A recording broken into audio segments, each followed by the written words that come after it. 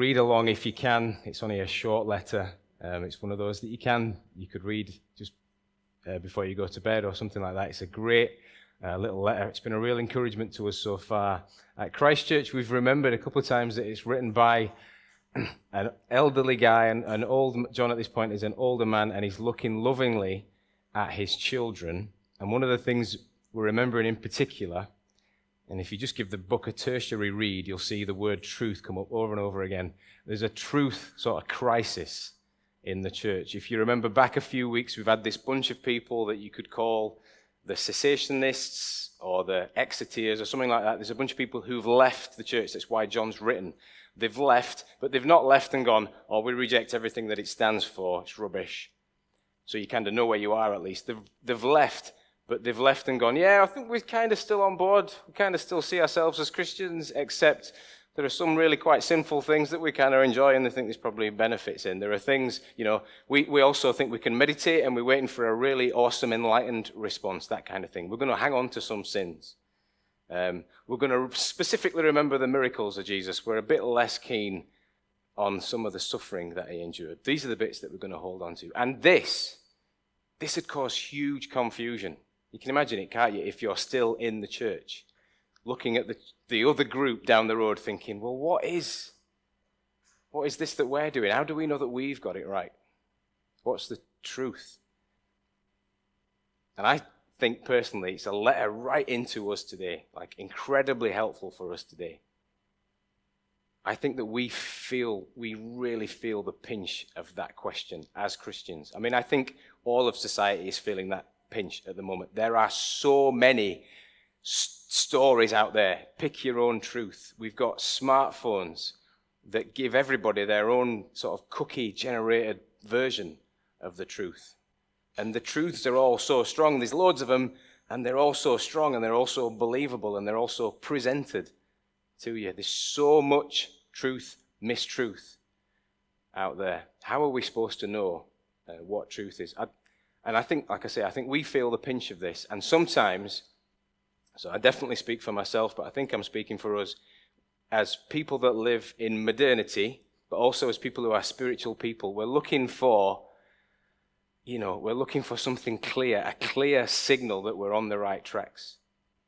Like in my weaker moments, wouldn't you love it if there was some new document that came out, some new article that came out that just made our faith seem a whole lot more legitimate, just written by some modern intellectual that everybody followed.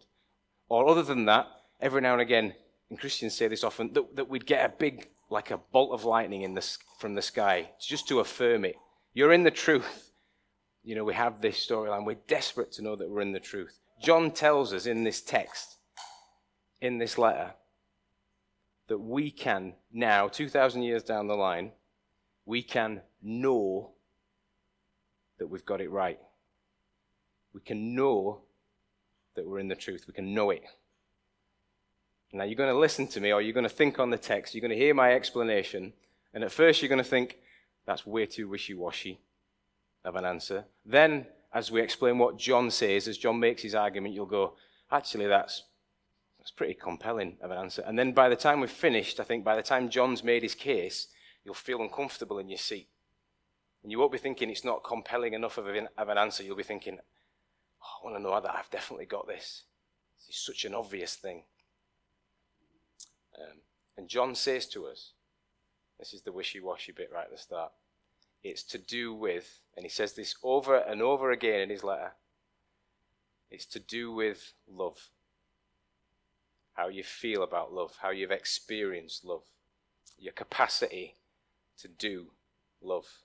He says to us in this text that's going to magically appear on screen in a minute, that a love exists that is so big, so beautiful, so selfless, so perfect, so genuine, that we can know. And when we say know, do you remember that terrible analogy I gave a few weeks back about it's not like when we know the neighbour down the street who has got the perm, who's called whatever she's called. It's know as in we really can connect with and trust. We can know that truth. And we can experience that love and not just receive it, but it becomes something that is transformative for us. We get it and we're able to give it out in an incredible way. Even though we would self-describe in the 21st century as people who are progressed, we are enlightened people. And I think you can definitely look at a lot of our achievements and go, yeah, we've moved on. There's some good stuff. I enjoy the toaster. I enjoy the smartphone. That's all good. There's definitely other areas that I don't know how much we've progressed in. And the idea of love would definitely be one that I think maybe we've not progressed. Maybe we've even regressed in terms of how we understand it. I think we have quite a blunt, blurry concept of what love is. Just going to let that hang over you, see if you're all right with that as a statement. The Greeks, I think, and we're reading into a Greco-Roman worldview. John's writing into that. The Greeks, I think, thought about this. They recognized the importance of getting under the skin of this subject, love. They knew that they had to think about it. They knew that it was worth digging around at. They knew that it was better to break it down. So that's what they did. They had a few different categories for love. They had, maybe I won't say these quite right, they had eros. Basically, I think, nuts and bolts of it, when you like the look of somebody, when there's a physical connection. And they recognize that that's love, that's part of the love umbrella, that's in there, but it's, there's a specific bit where you'll do stuff because you fancy somebody, basically, in sort of Yorkshire, northern blunt speak. There was other ones as well, though. There was ludus, which is when it's connected to stuff you enjoy. I'm enjoying this. I love this. And there's also philia, which is sort of friendship, connection, when there's things in common. And there's something that's lovely about that. That fosters love, doesn't it? There's another one that they called pragma. This idea of sort of mutuality, of commitment. So you stick with somebody long enough and that sort of builds love. And it's all love, but they broke it up into these different parts. And we don't really do that today. We've got this huge term that we call love to cover loads of different things that we feel and experience as human beings. Ethan, my son, I don't know if he's in the room, I'm sure he's somewhere around. He came in just the other day, and Ethan, and he says it without a hint of irony. He was making his ham sandwich, I think it was Wednesday morning, and he looked at me dead in the eye and said, "I love ham sandwiches, Dad. I love them." And I looked at him, back at him, I thought, he's saying the truth. He does. He actually loves ham sandwiches. And I said to him, without any sense, I was making my porridge at the time, and we're quite simple men, and I looked at my porridge and I said, "Son, I love my porridge. I love my porridge," which is fine. So that's fine. But then what happens? His darling mother, my beautiful, wonderful wife, walks in through the kitchen, and we both turn around, and we're both like, "Hey up, love, you all right? Love you," all that sort of stuff. And that's when you realize that's the weight of the problem. I can love a ham sandwich, and I can love porridge, and yet I'm looking across the room at the woman that gave birth to this boy, who brought him into the world, who'd do anything limitless for him, who's put up with me for 20 years and will continue to put up with me, who we share this huge, life together. And it comes under the same umbrella term of love. And then you realize, maybe we should get back to what the Greeks were doing. Or then you realize, you look at society and you realize the extent to which we can get it wrong with love. We can say love maybe too quickly, or we can misunderstand what it means, or we can not have enough reverence, because it's huge, love. It's enormous. When John writes here, he's writing of a specific kind of love. Some of the language, I think at the start of chapter 3, in an older version, the authorized version, he asks the question, what manner of love is this, that we might be called children of God? What kind of love is this? He's talking about a specific kind of love. Now, the Greeks had sort of clocked it. They'd drawn up a category for it, agape. They'd seen it. But then when the church was born, when the church embraced this, everybody looked on and went, it's there. agape love.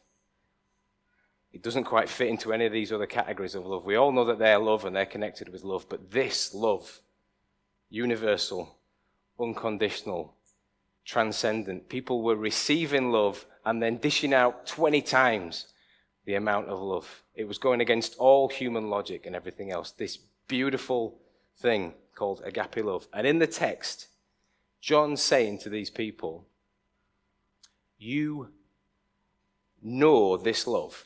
You see that there in verse 16. You know this love. You get it. And when we've talked about know, I have said this before, when we think about this word know in John's letter here, it means so much more than just being aware of.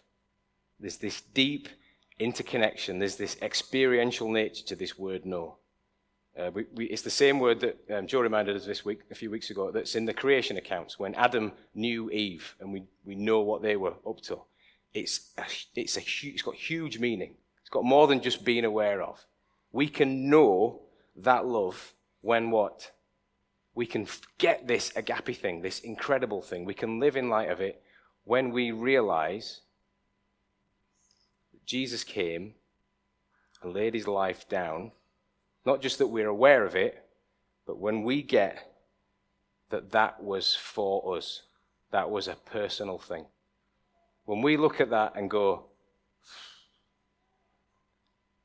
that was for me. I get that somebody had to stand in my place. I get that somebody sacrificed everything for me. When we believe that, then we get the love.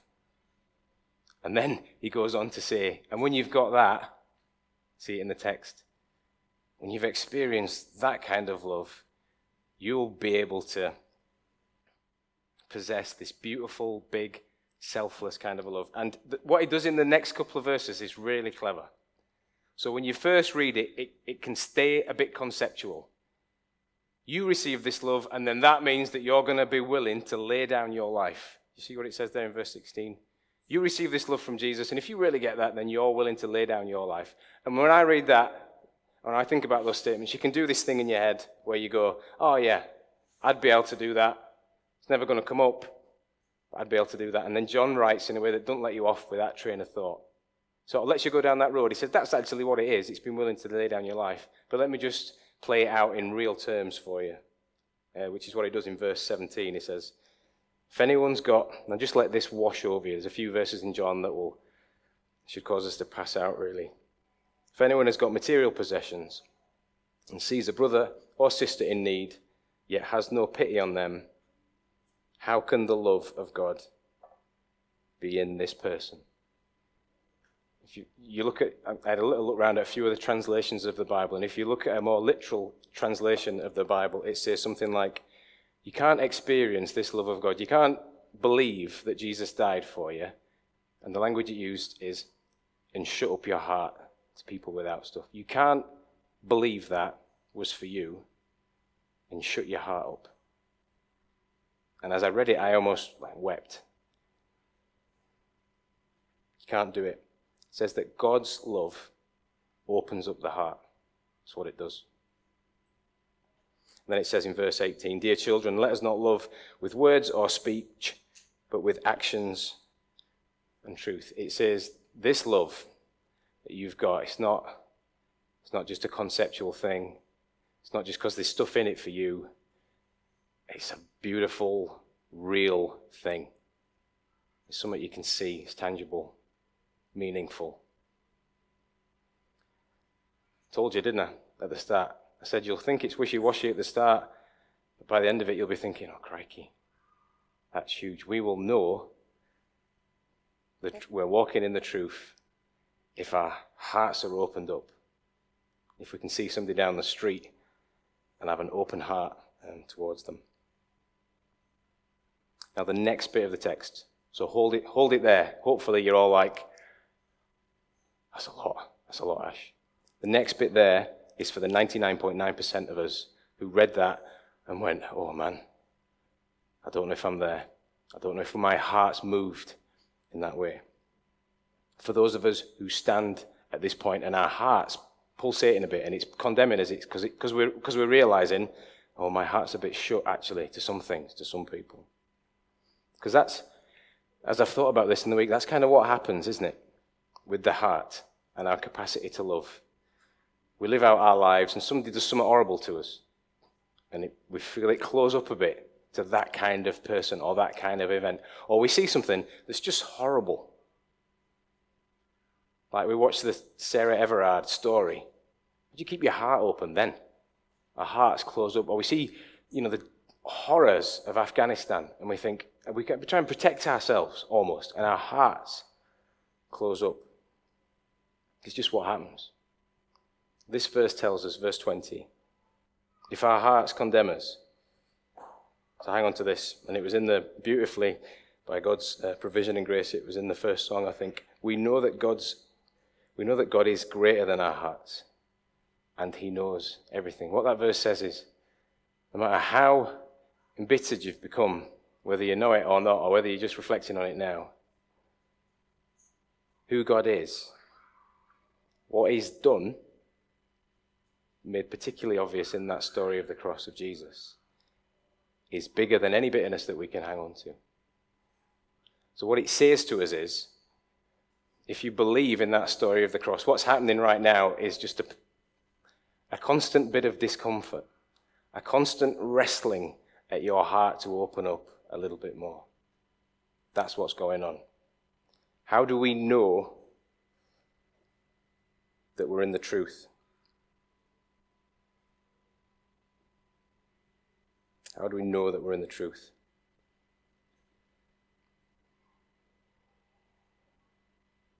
It's if our hearts are transformed or they are transforming and being changed. And he says, awesomely, in verse 21 and 22, let me read them out. If our hearts do not condemn us, we've got confidence. We can be confident before God and receive from him anything we ask because we keep his command and do what pleases him. You see what it's saying there? If that's the story for us, if we've got that wrestle going on, if our hearts are being changed, it's not just a ticket to heaven that we're holding on to here. It's not just maybe when I snuff it, I can move on to something better. That's not what this verse says. This verse says that you can stand now confident before God. If your heart's been changed like that, that's a wrestling match for you. If God's been at work in that way. John says you've got a person who's going before God and asking him for things. He's in conversation with him confidently, boldly, because he's got assurance. He's working out assurance. Because why? Because he's had a bolt of lightning from the sky, or he's read some amazing article? No, because the evidence is in his own heart. And his own heart that condemned him is being pulled open. And he's looking at the world slightly differently. Even though it's a wrestling match, he's looking at the world slightly differently. The question is at the end of the talk, how do we know if we're in the truth? And the answer's simple, really, and I hope it convicts us. Is your heart opening up, or is it closing up? If your heart's closing up, it might not matter how much good stuff you do or how many times you come to church. It might need something else to break that through. But if by the grace of God, that's a constant wrestling match for you, if you're constantly challenged about the world when you see it, if compassion is a wrestling match for you, then what that is a wonderful work of God's grace and the impact of God's amazing, forgiving love. Don't know how you're getting on with, particularly if you're watching this and faith something that you're working out. Maybe it's something that's up in the air for you at the moment. Maybe you're thinking, I think I'd still rather have the thesis, from the trusted scholar, or maybe I'd rather have a bolt of lightning to convict me of this. If all you've seen of love is what happens when you fancy somebody and they fancy you back, if all you've experienced of love is is the mutuality thing. I love this person because I know that they love me. I know that they're going to make me a cup of tea in the morning. I know that, all that sort of stuff. Good stuff. But if that's all you've experienced of love, or all you've seen of love, I can see why you could make a case for dismissing God. I can see where you'd build the argument for that. But at least for me, that's not what I've seen of love. It's not nearly what I've seen of love. What I've seen and experienced of love doesn't seem to have any logical patterns. Doesn't seem to have any limits that human reason can sort of set above it. It goes beyond and deeper and around.